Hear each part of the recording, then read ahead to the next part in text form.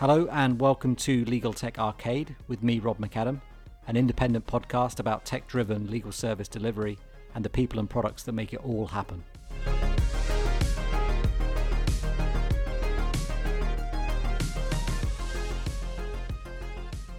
Okay, so welcome to the latest episode of the Legal Tech Arcade podcast. Today I am very pleased to be joined by Owen Oliver, who is Head of Product at StructureFlow and formerly co-founder of Workshare Transact. Owen, great to have you on the show. Great to be here. Thank you for having me. This is a really great podcast. I'm delighted to be here. Oh, thank you. Yeah, I know we've been trying to make this happen for a little while, so it's we have. Yeah, it's good to finally make it happen. So yeah, it should be a good conversation. So I know you've listened to the podcast before, so no doubt you know the icebreaker question. I do. Yeah, and I was chatting to Tom Dunlop in the last episode, and I don't know, I'm just getting it. I feel like it's a little bit cheesy. I need to find a new question, but I'm gonna persevere for this episode and ask you the same question. So were you into arcade games, video games? Was it PC, console? What did you like? Well, I was never a massive fan of computer games, but I've just turned 40 actually, and I guess that puts me into the Game Boy generation. Yeah, definitely.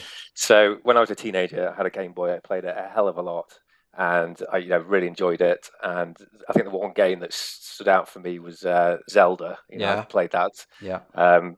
For about a month solid and completed it. And I think I sort of remember the day that I completed it, sort of being a bit lost. Didn't know what to do with myself. So I think that was definitely the peak of my sort of computer sort of playing days. I think later on it was things like Pro Evolution Soccer when I was at uni, and Street Fighter 2 when I was at school before that. Epic game. I was just not very good at them, so I didn't enjoy them at all. I know. Well, I guess kind of we're of that generation. I think that I'm going to say this. I think like completing games was harder for us than it is now, because like, you didn't really have all the kind of cheats and all. You couldn't just go on Google and think like, how do I solve this? You had to actually just. And I remember playing games where you just had to keep trying things, literally like hours and hours over and over until you found the right way to do it. Get to the end level, get to the boss level again and again. It'd take you hours to get there. Yeah, and you had one shot, and that was it. Yeah, I know. Yeah, it's crazy. So I would love to go back and find a Game Boy, and sort of have another go, see if it would take me back all those years. But Well, I was before we move on to talk about some serious legal tech stuff, but I was talking to and people may know him, but Ben Firth, who's he's a client manager at Thomson Reuters. I used to work with him at HiQ. I was chatting to him the other day, and he's got an old, I think it's an old PC laptop or maybe an old Mac laptop, and he kind of fired it up the other day, and he's got kind of the old Command and Conquer games on there. So he's kind of got back into playing retro games, and I mean, I reckon if I dusted off some of the old kind of laptops and computers I had, there'd be some awesome games on there actually. Well, it'd be a good way to. You should have found that out a year ago when lockdown started. Yeah, there could have been that would have been a good way to spend some time. Yeah, like a retro game renaissance. Yeah. That would have been awesome. Okay, anyway, so let's get into the serious questioning. Okay, so I guess you're probably known best as the co-founder, I suppose, of Workshare Transact, the transaction management platform. Mm-hmm. So I thought we could start by perhaps you telling us the story behind Workshare Transact, the early days. Where did the idea come from? How did you go about building the product out? What were those early days like in terms of early success and kind of lessons learned? What did that look like? Yeah, I'd love to. So I qualified as a corporate lawyer with Field Fisher or Field Fisher Waterhouse as they were there. And that was all the way back in 2006, and I ended up staying there for about 8 years. And for the first half of that time, I was a corporate lawyer, and that's when these sort of ideas around Transact, sort of started to come through. Frustration at closings, couldn't understand why we weren't using electronic signatures, that sort of stuff. And then about halfway through my time at Field Fisher, I got the chance to move over, and I worked for a film finance lawyer for a few years, and I really enjoyed that. But that was transactional as well. And I sort of realised that there were sort of both of these teams, both of those sort of areas could benefit from a tool like this. And I thought it would have broad appeal. And so I started started working on it at that point. So I started writing a couple of business plans. I started creating wireframes in PowerPoint when I should have been drafting documents. And basically what happened was I sort of realized I didn't want to be a lawyer anymore, and I really wanted to sort of focus on this business idea. And so I essentially quit with a view to sort of working on this. And what I did, I sort of moved to Manchester, where I thought my money would go a bit further. And I did a sort of one or two sort of cliched, I don't want to be a lawyer anymore type thing. So I worked at a bar and stuff like that. And but I focused on the business, and at that point it kind of worked, because at that point I met Ben Ridgway, who sort of became the co-founder of what essentially what I did, I put a job advert on this sort of tech jobs website, and Ben saw that. I sort of obviously mentioned legal, and he got in touch, and he was actually in Tokyo at the time. He'd sort of been working with Clifford Chance, and he did a training contract seat out in Tokyo, and he'd gone back and was working on his MBA out there, and he was actually working in one or two startups. So we started working together, just over Skype. This is, the sort of early part of 2013, I think. And pretty soon after that, Ben had a bit more sort of technology than me at that point, and he sort of drove it forward, and we sort of started putting a prototype together pretty quickly after we'd sort of started sort of talking about it. So we hired like a Swedish dev shop to start building a prototype for us. They didn't take us seriously at all, so we fired them, and then we hired somebody locally in Manchester, and sort of over the course of about a period of sort of a year, we sort of built this quite a good quality prototype. So that was sort of 2013, 2014. In 2014, we both sort of got jobs back in London, and we'd sort of work 4 days a week. And then the sort of, 1 day a week, we'd sort of go and see prospective customers, go and see law firms, go and see lawyers, go and see investors. And I guess we sort of, we tried to sort of launch it as our own startup. Yeah. No, I mean, it's a great story. But I mean, taking a step back then, it's weird, isn't it? It's such an obvious, I guess if you're in that world, it's such an obvious solution, or at least a problem, an obvious problem that a lot of lawyers have is whether it's on the kind of M&A or whether it's on the finance side. But how do you keep track of all those documents? How do you keep track of the signatories, the different versions, the version notes? I mean, like, why do you think? I mean, it took so long to kind of get to that point, because it was so painful with lawyers sitting there at the middle of the night trying to pull all this together. Yeah, I don't know. I mean, I think if you look at the sort of the time that we started out, we sort of looked around and we didn't see anybody else doing this. Yes. I think during the course of 2014, we sort of saw Closing Folders come onto the market, and that sort of swung us into action a little bit ourselves. But I think there's probably over a sort of period of about 2 years leading from that point onwards, there's like 5, 6, 7 lawyers all kind of started working in that area. And I think it's just a sort of a progression of technology. You sort of technology gets to a certain point, and the cost of building it sort of comes down. And so you have a person in a specific field like law that says, well, if we apply that technology to this problem, then that's gonna be a useful tool. So I think probably it wasn't a coincidence that maybe 4 or 5 lawyers chose to sort of create startups in that period. Yeah, no, exactly. Where you mentioned Closing Folders, I guess, like kind of Doxley, which we'll come on to a little bit later. You guys, it was just I don't know. There was just a couple of years where it just suddenly the switch that was turned on, and these solutions came through. But it was so long overdue, because it's painful. I mean, I was always thinking kind of why in the early days why someone like kind of an iManage didn't kind of try and tackle that solution or provide something. But I guess I mean, I guess and there wasn't really much in terms of legal tech at all. I mean, when we were sort of looking around at technology companies at that time, we knew Workshare because we used Workshare Compare, and we knew IQ, but that was pretty much it. There wasn't a great deal else out there as far as we were concerned in terms of legal tech. Yeah, no, exactly. So, I mean, you mentioned kind of using that Swedish development house to kind of start building, and then you used a guy in Manchester. I mean, I guess there'll be people listening that perhaps have got an idea for building out kind of a legal tech tool. I mean, what was your experience of kind of going down that route? I mean, I guess unless you know how to code, and that's kind of quite a rare thing, and certainly not essential for anyone who wants to found a company. But I mean, looking back, I mean, how would you do it the same way? Would you take a slightly different approach? What would you say? Well, I think it's obviously one of the sort of the big challenges. Whenever you're starting out with a new sort of startup, new software product, it's how do you get sort of quality engineering support from an early stage that enables you to sort of prove what you want to do. And I think also to kind of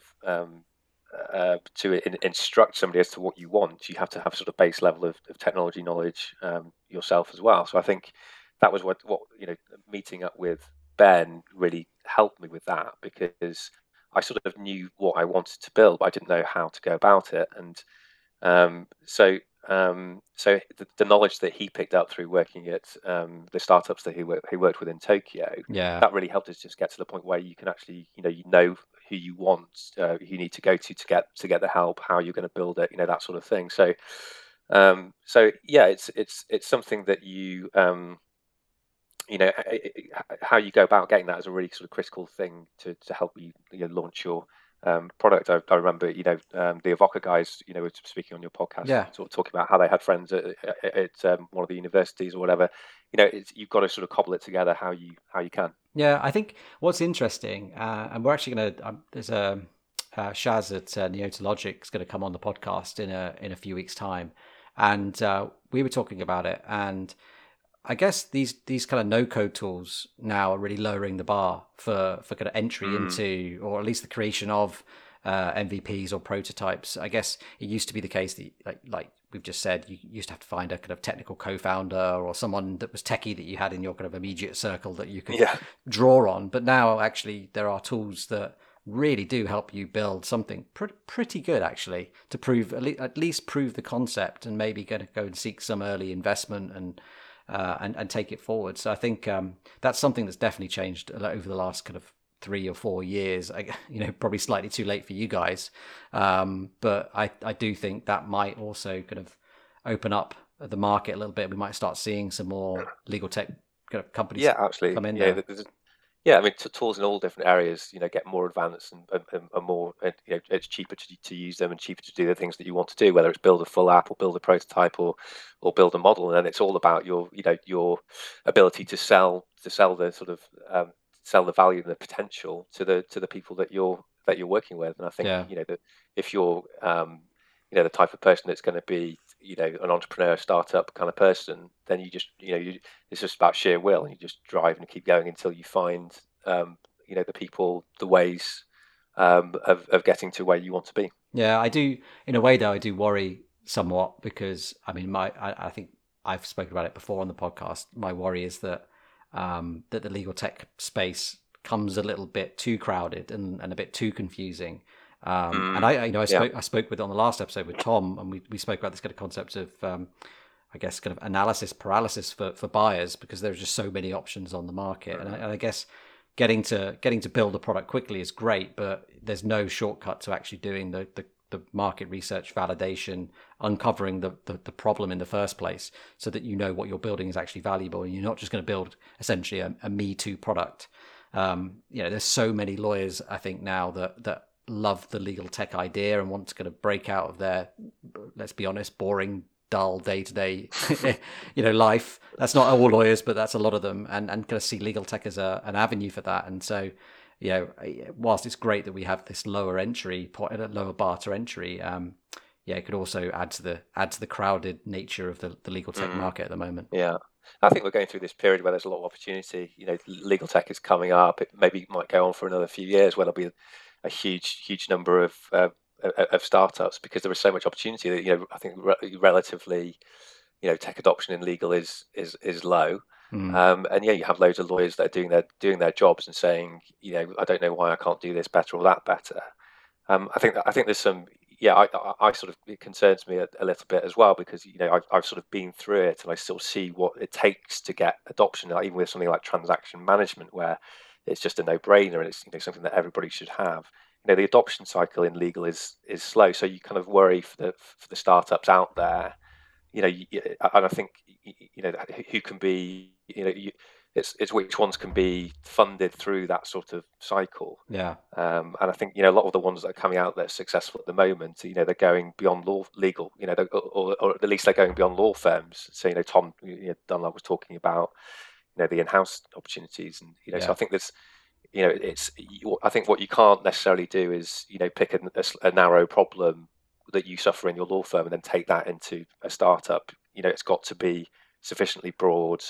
It's got to be a really robust concept. It's got to have, it really helps if it goes beyond legal and into corporate legal or into banking or whatever. So, Yeah. And all of that stuff was really important for me when I, left Litera, looking for something, and some new challenge. All those things had to be in place for me, to move to a smaller stage company. Yeah. Well, I guess, what's interesting though, I kind of say that it's getting crowded, but I guess it all comes back to how that marketplace is structured and the kind of go-to-market strategy of some of those companies that are coming into the space and some of those solutions that come into the space. Because previously, it's kind of almost been there's been a kind of a portfolio buying approach, or at least products have kind of entered the market assuming there's going to be this portfolio buying approach. We need to get ourselves in there as one of many solutions that sit alongside that form the stack of the in-house team or form the stack of the law firm. And again, we've spoken about it on the podcast before, but this kind of changing nature of legal tech and how things are going to adapt in terms of post-pandemic and the kind of the rise of things like Teams and Slack and the productivity tools that people are using day to day, potentially the kind of deconstruction of some of these larger platforms into kind of smaller services and tools and solutions. So I think it's fine for these really interesting tools to come on the market and for us to get this kind of richness in the legal tech space. But they've got to be thinking about where do I fit in.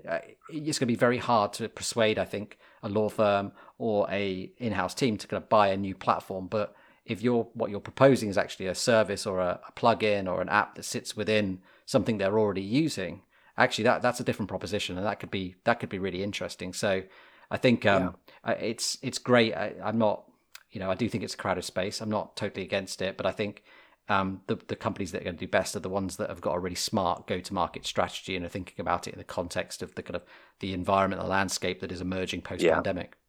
Yeah.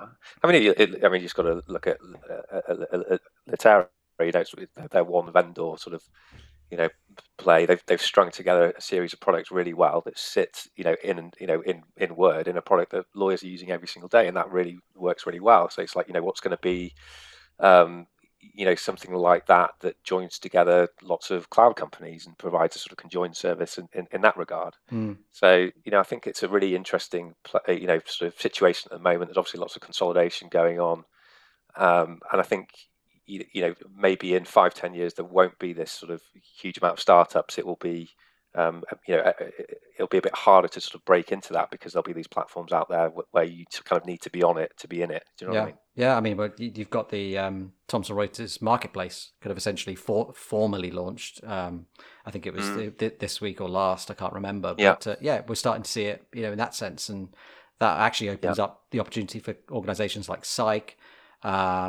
Or there's Legal Engineer and others that could build solutions and tools. They don't need to be a full kind of software development business, but they can build tools and solutions on top of these platforms. So it's really interesting. Okay, so let's take a step back. We kind of went off on a slight tangent there, but really, really interesting. But what I want to do is bring it back.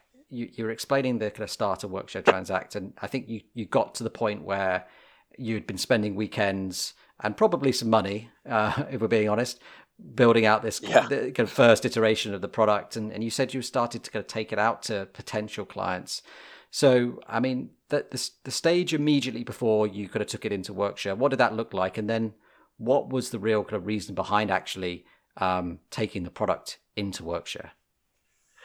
Yeah, I mean, I guess we sort of felt a bit stuck. We'd sort of gone out to speak to a lot of lawyers. We'd shown the prototype. There was, really good interest in it, and we were sort of passionate about taking that forward.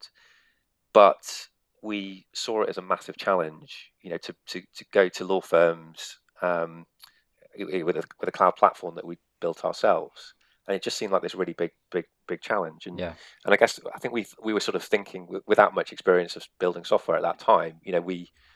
expected that this was something that would go really quickly, and we saw sort of closing folders out there, and we sort of got a bit, impatient, I guess, about how quickly we wanted to move forward. Yeah. And yeah, it just seemed like daunting to us that we would, especially at that time, it's a lot cheaper and easier to build a cloud platform today than it was, 6 years ago.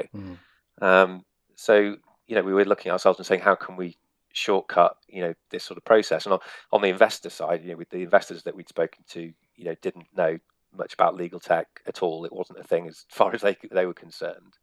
And then there wasn't that sort of community like there is now, the whole sort of legal geek sort of setup where, you could go out there and get advice and be introduced to angels that were interested in legal tech. I mean, maybe some of that stuff was out there and we didn't look hard enough, but it felt to us like it was, it was going to be a big struggle to sort of proceed on our own sort of basis as a startup. Yeah. So for those sorts of reasons, we thought about how else we could take it forward. And so we looked at the sort of two, legal technology solutions that we knew that had sort of a cloud platform, and the shortlist was obviously Workshare and HighQ. And we thought about approaching them because we didn't really see another way forward. Yeah, that's a really interesting. I mean, that's a really honest and interesting perspective on things that I don't think you hear very often, and was probably a really. I mean, we'll come on to it about the pros and cons of doing this, but I could have a really sensible option because I suppose it gave you the platform, the springboard that you needed. Like you said, you were looking at potentially things like closing folders that were coming into the market. You knew the uphill struggle that there would be to potentially kind of go and source and secure finance, take the product to the next level. So this offered kind of a shortcut, I guess, to kind of get where you wanted to be and offer the value that you knew needed to be offered to the customers quicker. So I think it's a really interesting kind of essentially an entrepreneurship approach to building a startup. Yeah, absolutely. I think it's a good. I think it's an approach that should be done more. We just talked. About these platforms that are being created at the big companies, and I think there's a lot of lawyers out there that have good ideas for things, and some of those will go on to be entrepreneurs, but some won't want to do that. And is there it's a good question as to whether there's a way that what we did with Workshare, whether there's that can be more prominent, can it be formalized? Yeah. And offer people a way to take products into those businesses. I mean, we were quite surprised when we joined Workshare actually that there weren't many lawyers in the building at all. I don't think there were any, but we were the first ones to go in there. Yeah. And so maybe the legal tech community is actually missing out on a sort of good way of getting good ideas, good people into their companies in sort of product, subject matter expert type roles to take products forward, and maybe that sort of thing will happen more and more in the future. Yeah, no, I completely agree. It's an interesting one because I know I had when I spoke to the Avoca guys on the podcast about it, and there's kind of differing opinions. I honestly think there's a lot of value for legal tech businesses actually having lawyers, working in roles within them. I that's not me saying I think lawyers are awesome and can do everything and would solve everyone's problems. It's just more about I think having the voice of the customer inside your business is really valuable. That doesn't mean that you can get around actually going out and talking to clients and prospects in the market to actually understand and augment your understanding. But having them there and present within the business, contributing to things like products, to marketing, to pre-sales, to customer success, is just so valuable. So yeah, I agree, and I guess just on that kind of point about that we just mentioned, you just mentioned as well the platform approach and the opportunities that there might be to build on these platforms. Again, if I was a lawyer that had creative ideas and was kind of umming and ahhing whether to go with a startup or to leave and found something, I think my first approach would be to perhaps explore whether there were opportunities to build solutions on top of some of these existing platforms, and it would certainly de-risk the process for those people that were looking at that option. Yeah, I mean, I think it probably depends what kind of thing it is, what kind of idea it is, how big it could potentially be. In some of those circumstances, it would be good to take it on as a startup, and in some circumstances, it won't. Yeah. And I think lawyers are sort of naturally risk averse, and perhaps typically don't have that sort of personality where they do want to become a sort of entrepreneurial type. So if that opportunity was there, then I think it would be taken. I think the one thing that you've got to be careful of is, if you're a lawyer going into a technology company, you have to be mindful that your experiences are your own experiences, but they're not everybody's experiences. Yeah. And so so there's obviously training around product management and design that kind of leads you to consider all the considerations about how to build a product, and it's you need to to marry that off. I think when Ben and I first went into Workshare, there was a bit of us thinking that we knew it all. Yeah. And one of the sort of really huge advantages that we experienced by going into Workshare was that we had sort of professional design and professional engineering, obviously, right from the start. But within that sort of first period, we would have disputes with the design about whether it was this, it should be this or that. And I think there's this element, and that was great for us because it shook out of us a little bit that you think that you know it all, and you actually don't. You don't, and yeah. and I think that really benefited our product. It became something that had like quite a broad appeal. And I think we had that already about that product. We wanted to make sure it was applicable to different parts of transactional practice. Yeah. But the designers helped us take that to a different level. Yeah. No, exactly. I think when you are a lawyer going into legal tech business, your eyes are opened and you really kind of see different roles and the value that different teams can bring. Obviously I'm in a product role, you're in a product role now. It's taken us a few years to hone those skills and develop those. And I can remember coming in to a legal tech business, I guess HighQ first, and you realize that it's actually a complete discipline in its own right, with a whole completely different set of skills, and you can come in and as a lawyer and go, well, this is what we're doing, we need to do this, and this is the way it should look, and you get challenged on it, like why does it work, why should it work that way, or could they not do it another way, or would that be valuable, or is there another thing we could do over here that would be more valuable, and then you can start to get challenged, and it's uncomfortable at first, but then you realize actually this needs to happen because that's the way you reach the best possible outcome for your customers. Yeah. I remember when we went into Workshare, there's a guy there who was the head of design, and I think it was actually maybe like the week before we were due to go in, and I went in and had a meeting with him, and he was explaining Transact to me in these sort of general design terms, and he was like, this bit is that bit, and that's in Trello it's done like this, and I just hadn't thought about it in those ways, and he was just these principles that you kind of have in lots of different products. He was just able to sort of draw it out and sort of present it back to me in those ways, and it was just really helpful exercise to understand what that product was. Yeah. And essentially, Transact was essentially, a sort of simple concept.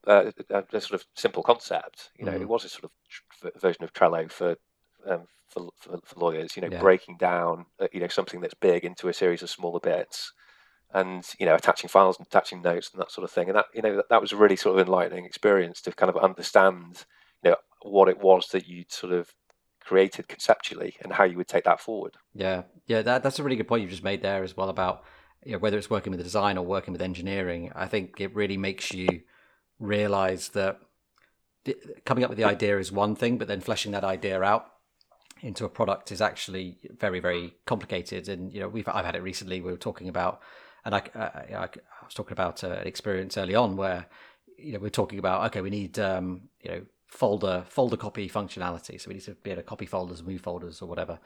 And you think that's quite straightforward, and then you get a challenge. Okay, so what should happen with the permissions within that folder, where people have got different access to different things? And you go, oh wow, actually, yeah. What do I do? What should we do? And it's actually, that's why I enjoy working with design and tech, because they see things from different perspectives and will ask really challenging questions. And building product is a really collaborative exercise, and it's not the product manager that builds the product or necessarily dictates exactly what the product should look like. It is actually really a collaborative effort across design, engineering, and product.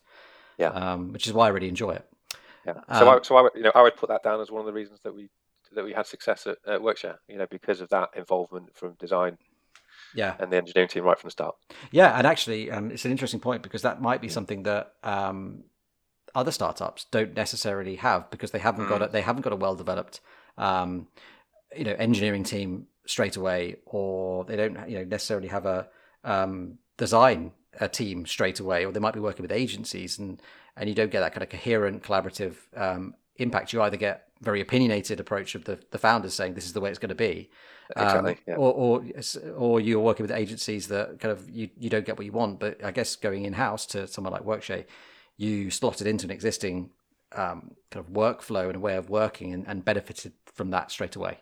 Exactly, we did. But so just again going back slightly, so you talked about kind of the lead up and identifying an opportunity to, you looked at HiQ and there was Workshare, but then how did that actually happen? So how did you take it to Workshare, and how did you kind of get the green light, and how did they kind of say, okay guys, this is something we're interested in, come on board? How did that happen? Well, I mean, it happened really quickly. I mean, Ben sort of made an approach to Barry Hadfield just on LinkedIn, and this is sort of October in 2014, and Ben ended up over at Barry's house on the Saturday, and Anthony Foy, the Workshare CEO, went over, and Ben gave him a demo, and then the following week we were in the Workshare office, talking about things like contracts. They were really excited about what we were doing. I think they'd sort of created this platform. They wanted to get that into into the law firms as much as possible. They saw what we were doing as a sort of opportunity to do that, and we all those things I talked about before. That was the promise that they could give us. They had this existing cloud platform. We could just plug our application into that, and then we could go out and sell it to the vast Workshare customer base. So that was sort of October 2014, and by January, early January, we were in the building, and so it happened very quickly. And in fact, Barry, came over to us on the first day that we were in Workshare, and basically said to us, right, you guys are going to Legal Tech in New York, early February. And so the engineers had this manic sort of few weeks where they sort of basically plugged our prototype into the Workshare Connect platform and sort of made it look like it was a proper product. And then off we went, and so within about 3 months, we'd gone from being a little bit stuck and not really knowing how we were going to take things forward to selling our products on the Workshare stand at Legal Tech in New York in that February. Yeah, that's awesome. You've just kind of made me think about the whole conference thing with Legal Tech as well. Yeah. Having said that, sorry to go off on a bit of a tangent again, but it's one of those things that, I mean, I'd gone to conferences before joining like a legal tech business, but not necessarily as a vendor. And for me, it opened my eyes to a whole different world of conference going, and things like whether you get whether you've ordered padding under your booth carpet, so are your feet going to be comfortable for the duration of the 3 days, or aren't they, or did the field marketing guys order you a bin or something like that, or a lectern? It's just really weird. Well, what I remember from that conference was that there was this, it was in the Hilton Hotel in New York. Yeah, I know the one. And on the top floor, Ray, the World Docs CEO, he held a party, and he'd had some kind of, I don't know whether it was like some delivery of staff gifts or something, but there were all these like superhero toys. And he was having this nice sort of party in his suite, and there were all these toys like dotted around all over the place. Yeah. And I was like, this is crazy, but actually really good fun. And I was like, I could get used to this. So again, it was another element where we were just straight into this legal tech scene. Yeah. Rather than being this chugging away as a startup on an individual basis, we were kind of part of this thing. So it was great. Yeah, straight away, exactly. Because I mean, it's not cheap to go to these events either. So absolutely, and like if you were just a normal startup, then you would probably just get tickets and just be on the periphery. But this kind of put you right in the center of it. Yeah, exactly. It did. Okay, so you're now in Workshare. You've kind of initially integrated or kind of built out the product a little bit just to kind of work. But what was your experience like actually kind of building a product within an established vendor? What were the kind of pros of that approach, and perhaps what are the more negative or kind of cons of that approach? Yeah, so we've probably plugged in properly sort of by the summer of that year, like 2015. And we got our first customer quite easily. It was like this sort of agricultural finance lawyer in the States, and he was a big Workshare fan. And he used Workshare Connect platform, and he just started running loads of deals through the platform. Yeah. And we thought, well, this is going really well. It's exactly what we expected from this setup, and it's working. And we're going to clear up here. As it happened with a lot of the other customers, it took a long time to work through, and those first couple of years were actually quite tough. But essentially, we did get what we expected. We were able to sort of plug into the Workshare platform. We didn't have to worry about building a sort of secure, robust, and reliable platform. We got sort of funded through those sort of early sort of 2 years in particular, where it was the revenue was not great at all. And we had that big company backing, so it was easy for us to get meetings at the big firms, and when we did sort of start progressing, they were comfortable working with us because we were an established company. We weren't a startup. We had had good financial backing. We had 24/7 support, so it kind of made sense. I think transaction management with those early customers that picked up on it could see that it was something that was going to happen, that it was going to be a really valuable tool for them. The tool might not be there just yet, but all of that stuff was they felt all of that stuff would be needed to be in place for them to progress with a tool like that. So all of that stuff was there. On the sort of on the cons, it's weren't when you're working in a startup, there's a lot of pressure to kind of keep yourselves going. You've got to you have the investment. You've got to be really careful, and I can imagine that's a huge pressure for startup founders. We had a lot of pressure as well. It wasn't it was sort of the management wanted us to make a lot of money from the go. Yeah. And I remember sort of being in the first couple of months, within Workshare, I remember being in a lift with somebody, and they said to me, well, when's Transact going to start making a load of money?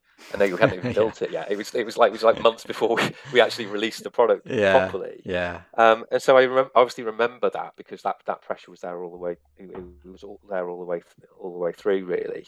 And it's a big company. A lot of resources going into this. Probably always at least a third of the R&D resources on Transact at any one time.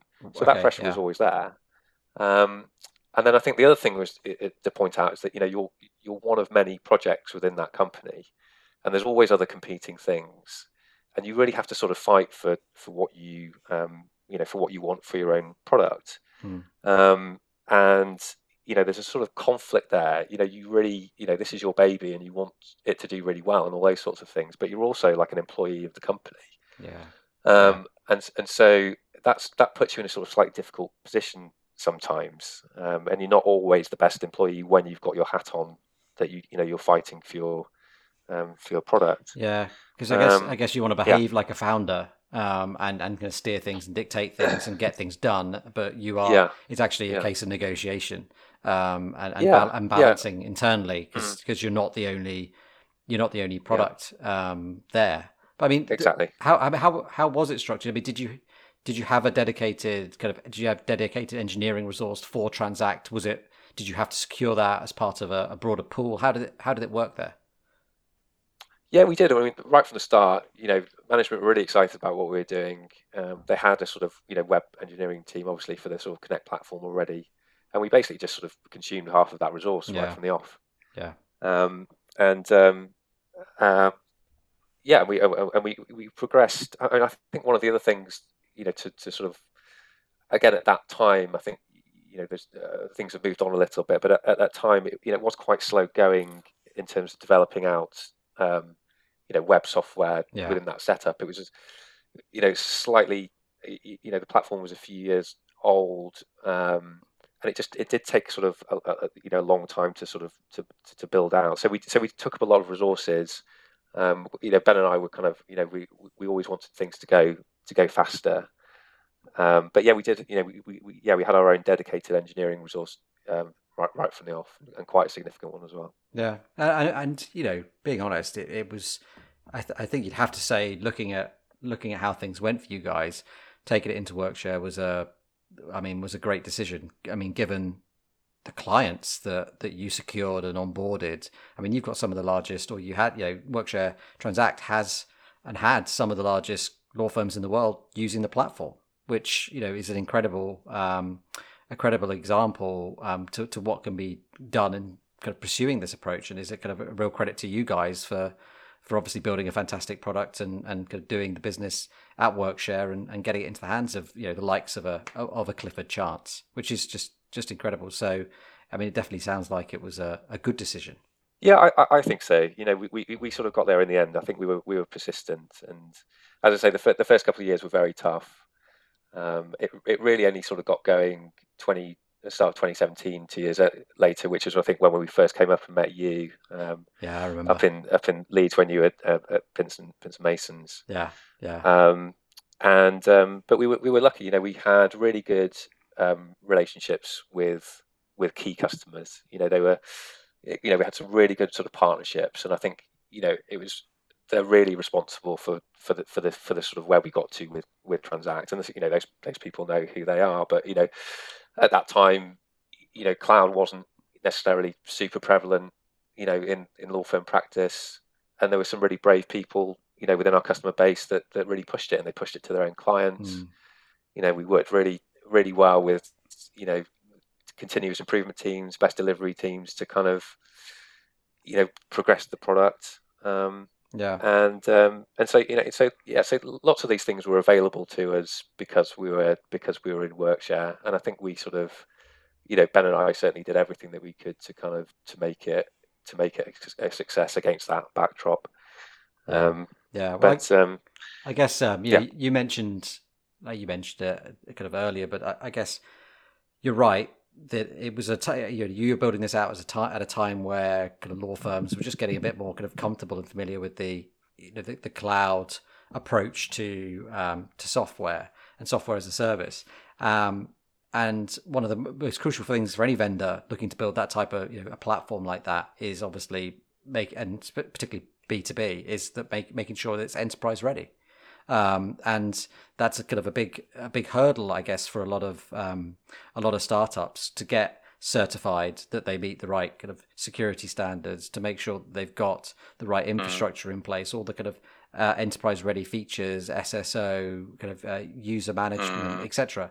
But you taking it into Workshare just kind of unlocked that a lot quicker for you. It did, yeah. So you were able to kind of penetrate and make kind of more headway earlier on, I would say.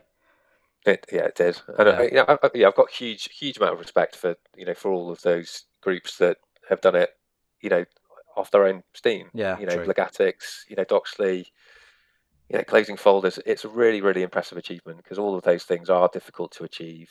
They are prerequisites. Law firms have very high standards about what they can accept. And so I think for us, we did have all of that stuff, and it was still really hard work. So you can imagine, what it's been like for those other organisations to get to the point that they got to. So I've got a huge amount of respect for that. Yeah, I mean, what would you say the key ingredients? I mean, we touched on a few of them, but what would the key ingredients be for Transact's success at Workshare? So what was in place? I mean, we've talked about the design and the engineering side and the kind of some of the infrastructure being in place straight away. But what about some of the other kind of ingredients? I know you had some great people working there with you. But what would you say are the kind of the reasons that it did so well? Yeah, I mean, we talked about having that design and engineering, high quality input right from the start, and that was obviously a huge benefit. I think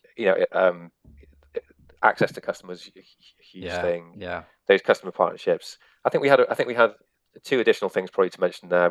I think the product was good. It was conceptually sort of solid. It had sort of good bones. I would describe it as that. The data model that sort of Ben put together, we put together when we were first starting out for the prototype. That lasted all the way through everything that we were doing, and so I think it was a product that was kind of it was sort of straightforward. I mentioned before that the development was going a bit slower than we liked. In some ways, looking at it, it actually helped us because we had this solid, this sort of settled product. Yes. and legal tech is, so much about adoption. Your product has to be easy to understand by the people that are using it, the people that are training it. Mm. It's all the way through this chain. Um, and I think we had that with Transact. It did sort of the core things really well. Mm. So I think that was a key part of its success. Mm.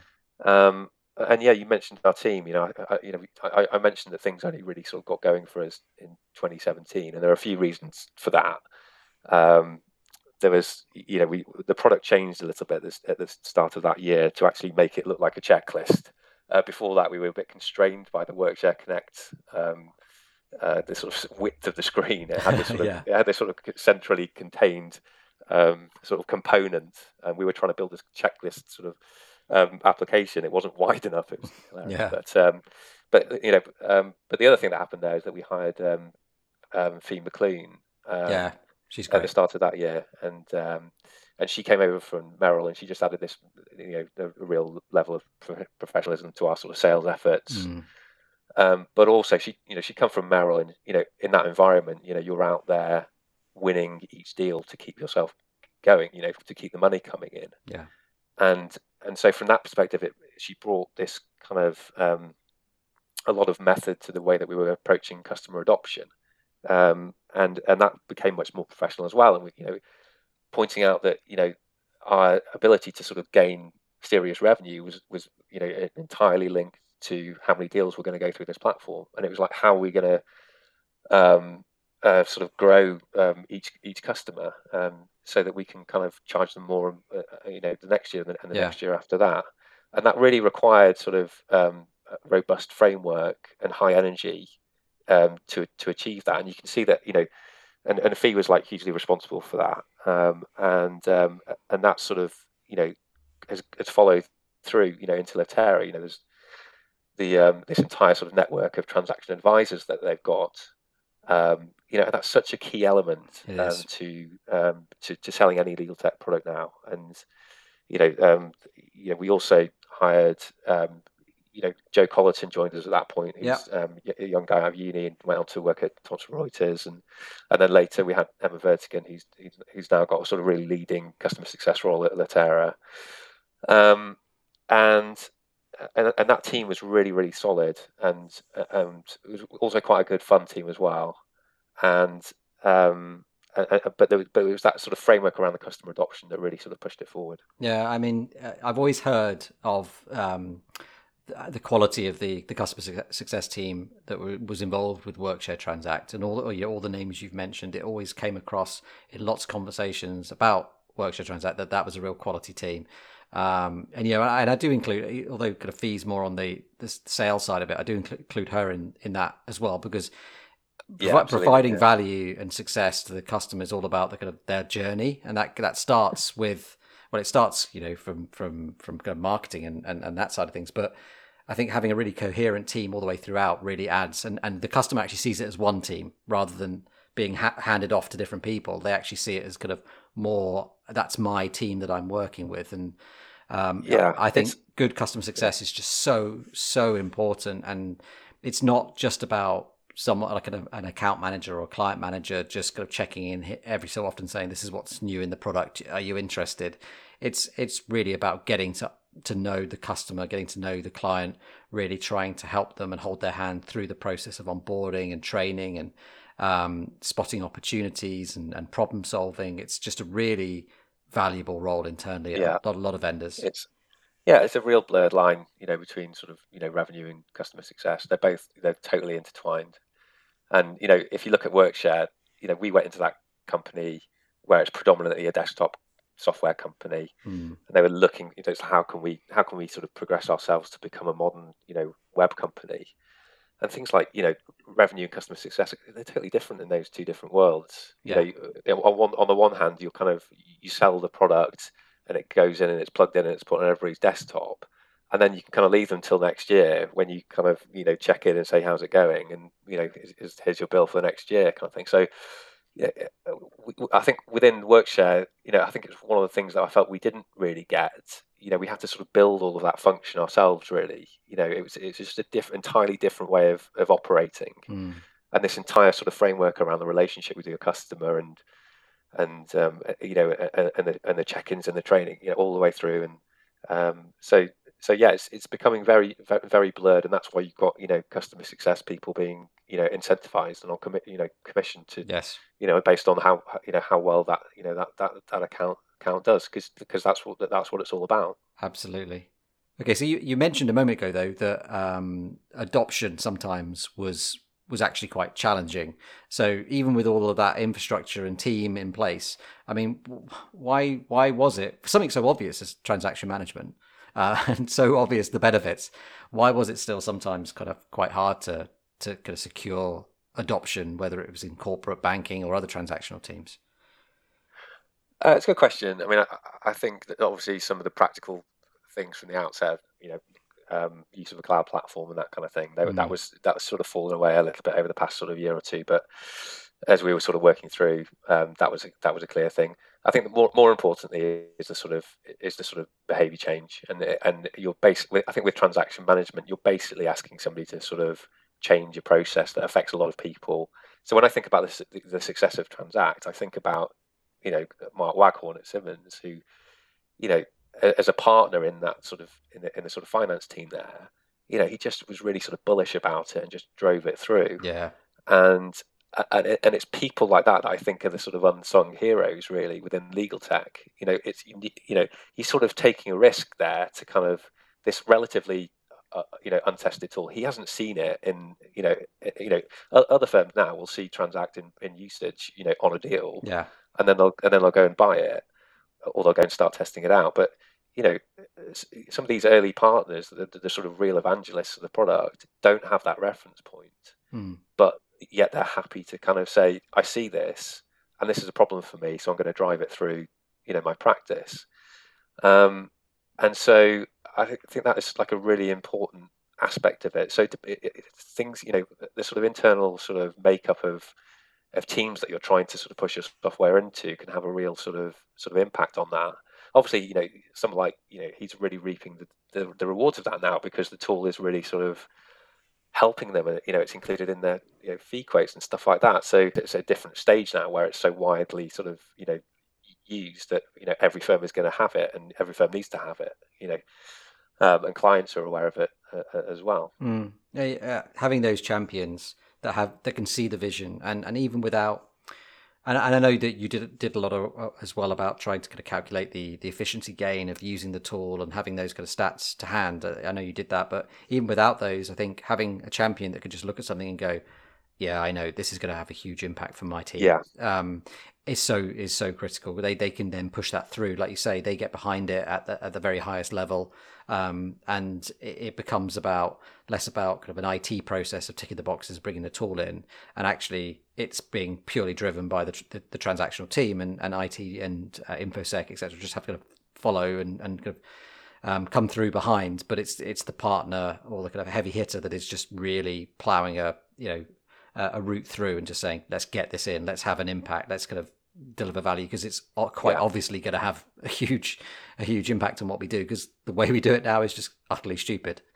So absolutely, yeah. I totally agree. So like the ability to sort of identify those people in the early stages of your product development, and it can happen at an individual level or an organization level, I would say, and we had examples of those as well, but identifying those is really, really important. Yeah. And then it goes back to if you once you've got those, it's like how do you have to work out how you can kind of use those people to influence the next section of buyers. So Andy Wishart mentioned like crossing the chasm. Yes. Book, and I think that's like a must read for anybody that's going into legal tech, because lawyers, with any sort of new tech product, those rules apply. You find your evangelists, and then you get reference points from them to move on to the next group. And lawyers are, they really, really need references to push something forward. Yes. You've got your clients to think about, you've got your reputation to think about. You need that sort of level of security when trying out a new product to be sure that it's going to work, and that you'll be doing the right thing. And so that's a really important read. And I think the ability to find those evangelists, use reference points, move on. And we talked about that with some of the firms that we were that we were working with, internally at the firm. Let's find those people. Once we find those people, let's get the reference points and move on. So I think it's a really nice way of conceiving how you can kind of go about sort of like a tree of adoption almost within a law firm with your product. Absolutely. I want to get on to your new role and talk a bit about Structure Flow, but just to kind of complete the journey, I guess, with Transact. So obviously Workshare was sold to Latera, I think, what was it, back in 2019 now, I guess. And that obviously would have had quite a big impact for you and Transact. But just very briefly, perhaps, kind of what was it like finding yourself part of that bigger business, and how did Latera perceive transaction management when they acquired Workshare? Yeah, I mean, I think it was, when they came in, I think it was just very flattering and sort of very validating of what we'd been doing. Yeah. So I don't think Workshare Transact was the primary sort of driver of that transaction, but it was a key part of it. And I think, over the course of that transaction happening, they sort of became aware of what we were doing. We obviously had common customers for Transact, Latera customers. And on day one when they came in, they were talking about transaction management. They were excited about it. Obviously highly energetic management team, and that was great. It was really good sort of validation of what we've been doing at Workshare for all of that time. It wasn't too long before the Doxley acquisition happened either, which just sort of strengthened their sort of obviously their resolve to kind of crack that as a market and sort of have transaction management as one of the key things for them going forward. And I think until that point, even though we'd had success, I think some really good success with some of our customers, still in my mind that I sort of wasn't really sure if this was going to be a thing or not, whether we'd sort of done enough to get it going and those sorts of things. But I think as soon as that happened, that was, I felt like we'd achieved that. This was a thing. This was we'd been a part of setting up this new genre of application. So that was great. And the Doxley acquisition sort of happened quite quickly, but it was highly understandable because whilst we'd had really good success in Europe and with the sort of CP process on sort of banking transactions in particular, we'd struggled in the US. We hadn't really sort of managed to crack any of the big firms over there, and there are a few reasons for that. We hadn't really sort of got near on premise, and that's the sort of they were still looking at that. Was still a really important thing at that time. Yeah, we didn't have any signature pack functionality, and I think you'd had like Doxley and closing folders out there in the market, talking about transaction management in those terms, and we didn't have anything like that yet. So it was almost like a disconnect. They'd educated the market in that way, and we didn't have that stuff. So. And then the sort of predominant use case that for Transact, was this kind of shared, checklist on a banking transaction, and sort of culturally, I don't think that was really happening really in the States. I think it was more of a sort of a different transaction structure. There'd be like a DD process and a closing process, whereas in Europe, this sort of CP process was kind of like a mix of those two things. So we hadn't had that success in the US, and that was Latera's obviously main market. So it made total sense for them to sort of go ahead with that and sort of then look to put the two applications together. Yeah, I mean, what's great is that, and I know now that I think it's called the combined solutions. I think the Latera Transact, but it's, I mean, when you look at the DNA that it has within that product, the stuff that you just mentioned from Doxley, all the great stuff from Transact. It's a really robust, platform. It's going to be very good. It's going to be very valuable. It's going to deliver a lot of functionality for existing Transact clients and existing Doxley clients. It's going to turbocharge their own performance because they're getting the best of each tool within it. So now I think it's going to be really interesting, and more broadly in the market now, I think it's going to be transaction management. It's just a really interesting space to watch right now. So I think it's kind of game on, really. I'm just going to be interested to see, as probably you are, just interested to see how it all plays out. Yeah, absolutely. I mean, I obviously really hope that the Latera product does really well because of the sort of influence that we've had in putting that together. And I think it's obviously got a lot of input from different areas, different lawyers, different practices. Yeah. Different deal types. and so that's in a really good position to be a sort of the leading tool. Yeah. And I think we're in this position now where these tools are they're really sophisticated and they're effective, and really every firm needs to have one. Probably maybe have more than one. So I think it's a really exciting time for transaction management. It's been sort of 5-6 years in the making now, and I think it's an exciting time. I think for those tools, it's all about how much of a transaction is are they going to just be sort of closing tools that help with those sorts of elements, CP processes and signing processes, or can they kind of progress so that all the deal activity goes through them. And I think that's a really exciting question. And they're the Microsoft stack is really strong, and it's like how the two of them work together. Yeah. So I think it's a really exciting and really interesting sort of thing to look at going forward. I can see it a little bit like contract management. Everyone used to talk about contract management, and then the attention switched more to contract lifecycle management. I think it's the same. I think we've been talking about transaction management, but I think soon we'll be talking about transaction lifecycle management, which will go right through from sourcing deals, preliminary stages, all the way through to deal execution, into post-closing integration, and then ultimately exit at the other end. And it'll come full circle. But agreed. It'll be interesting. Okay, so you recently moved to StructureFlow into a role, I think it's head of product. Which sounds fascinating. I'm still getting to know StructureFlow as a product. It looks really interesting. But can you just talk to us a little bit about how that move came about? So how did you end up at StructureFlow? So I was lucky enough to see a demo of StructureFlow whilst I was at Latera. The company's a few years old. It was founded by Tim Follett, who's a former corporate associate with Salter & May. And they came into Latera and gave us a demo. I was, I instantly got it. Was instantly sort of very excited about it.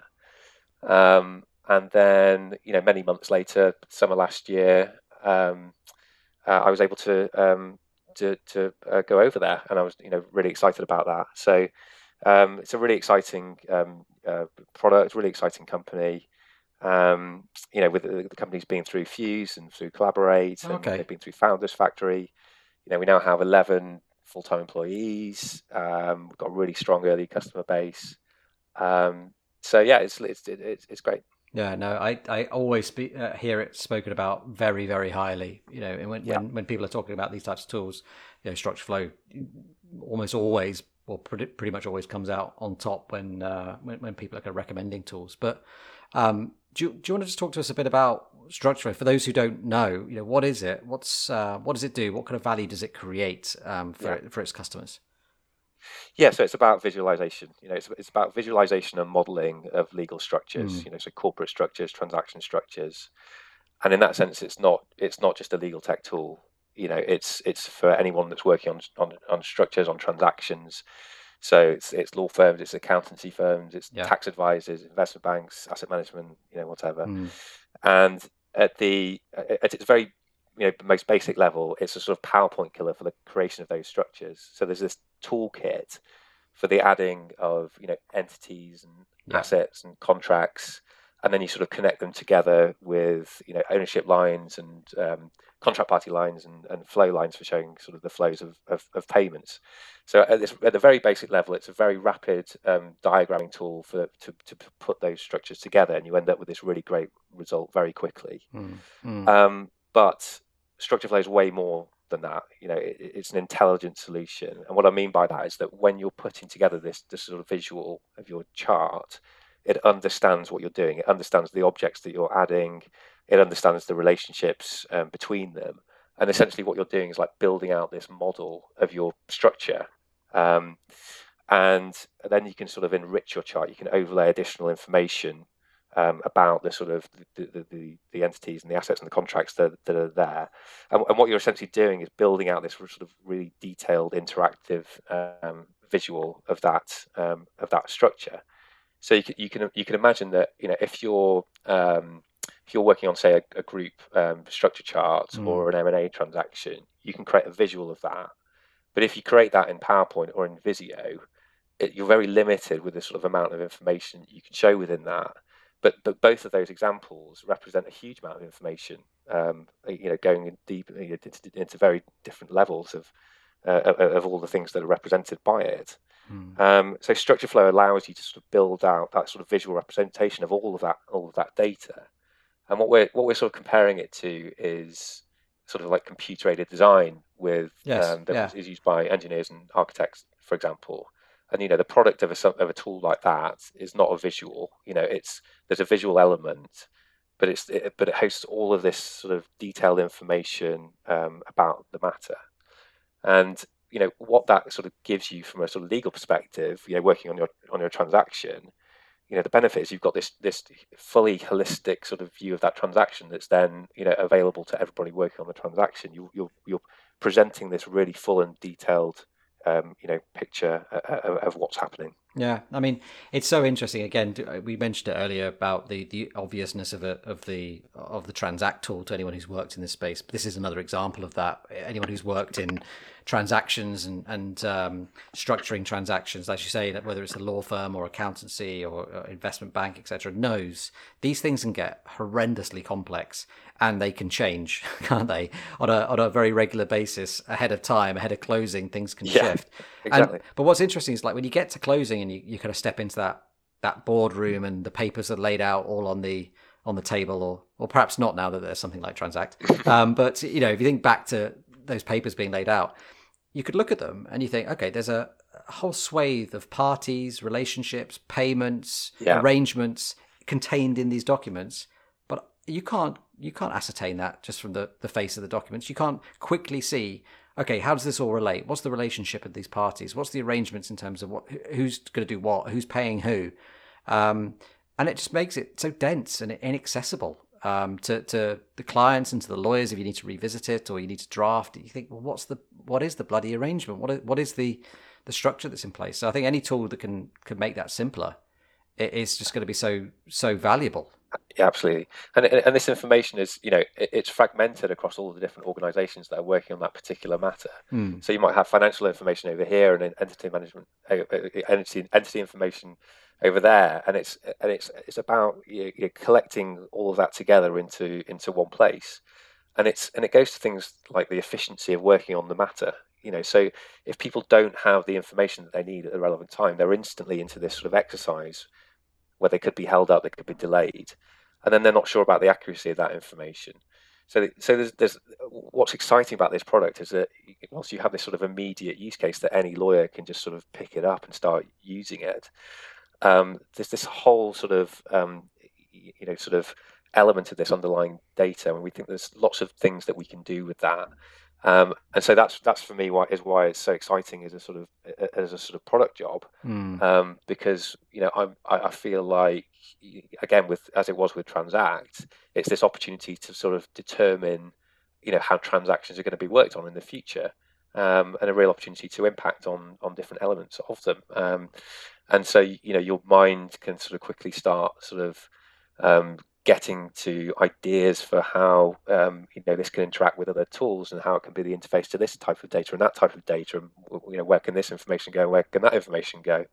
And that's represented in what our roadmap looks like. So it's how can we connect to lots of different sources of data to sort of populate structure charts very, very quickly with relevant data. And then it's more like, what can we do with it once it's there? So that's why it's exciting. Yeah, I think it's also, I think it's exciting for well, in my mind, kind of, I guess two, or maybe three reasons. I think starting from a visual perspective is going to be more useful when you're preparing documents anyway. So we know that you always start from a steps paper when you're drafting kind of SPAs and loan note agreements, etc.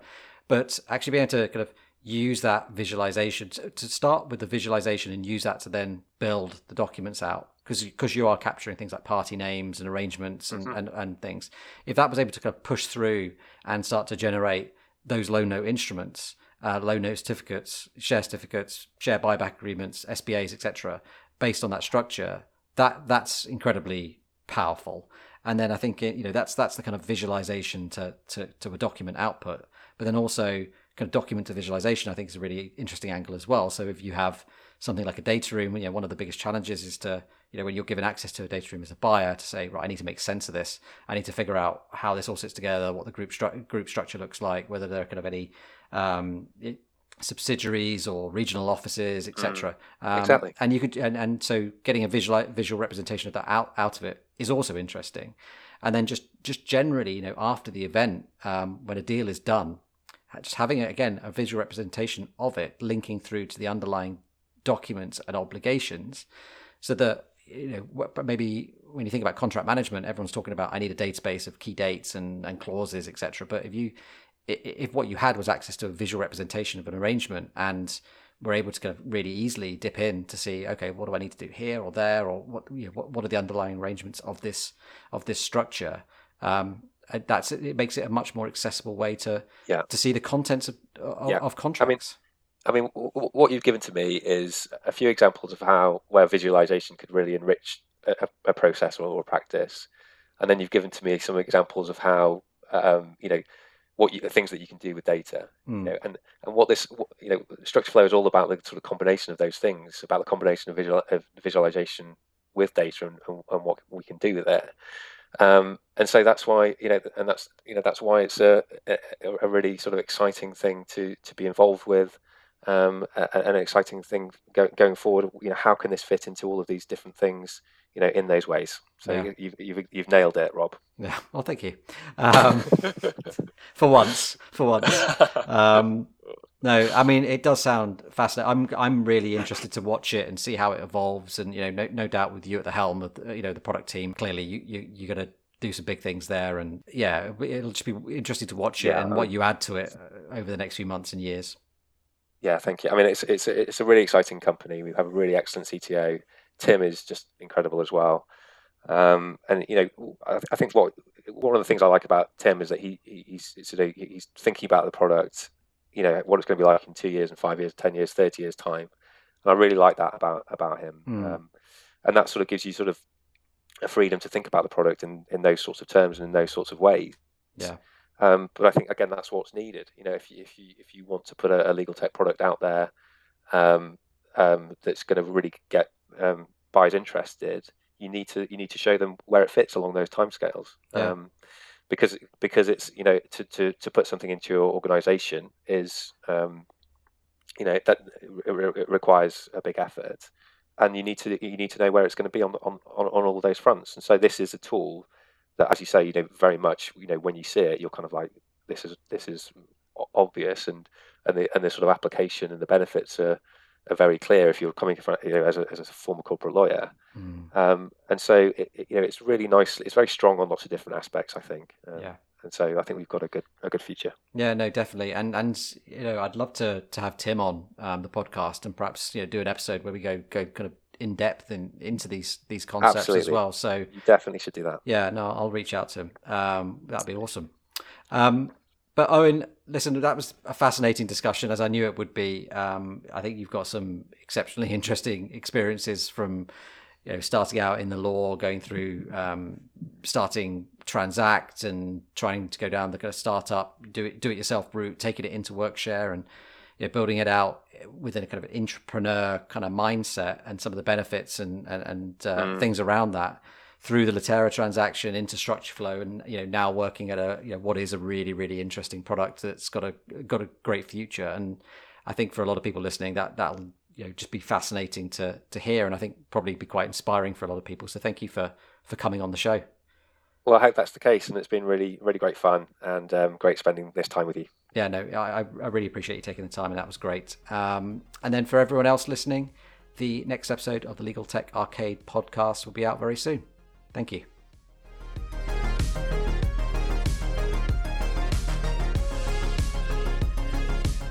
That's it for this week's episode of the Legal Tech Arcade podcast. If you enjoyed the show, then please go ahead and subscribe. Thanks for listening, and see you next time.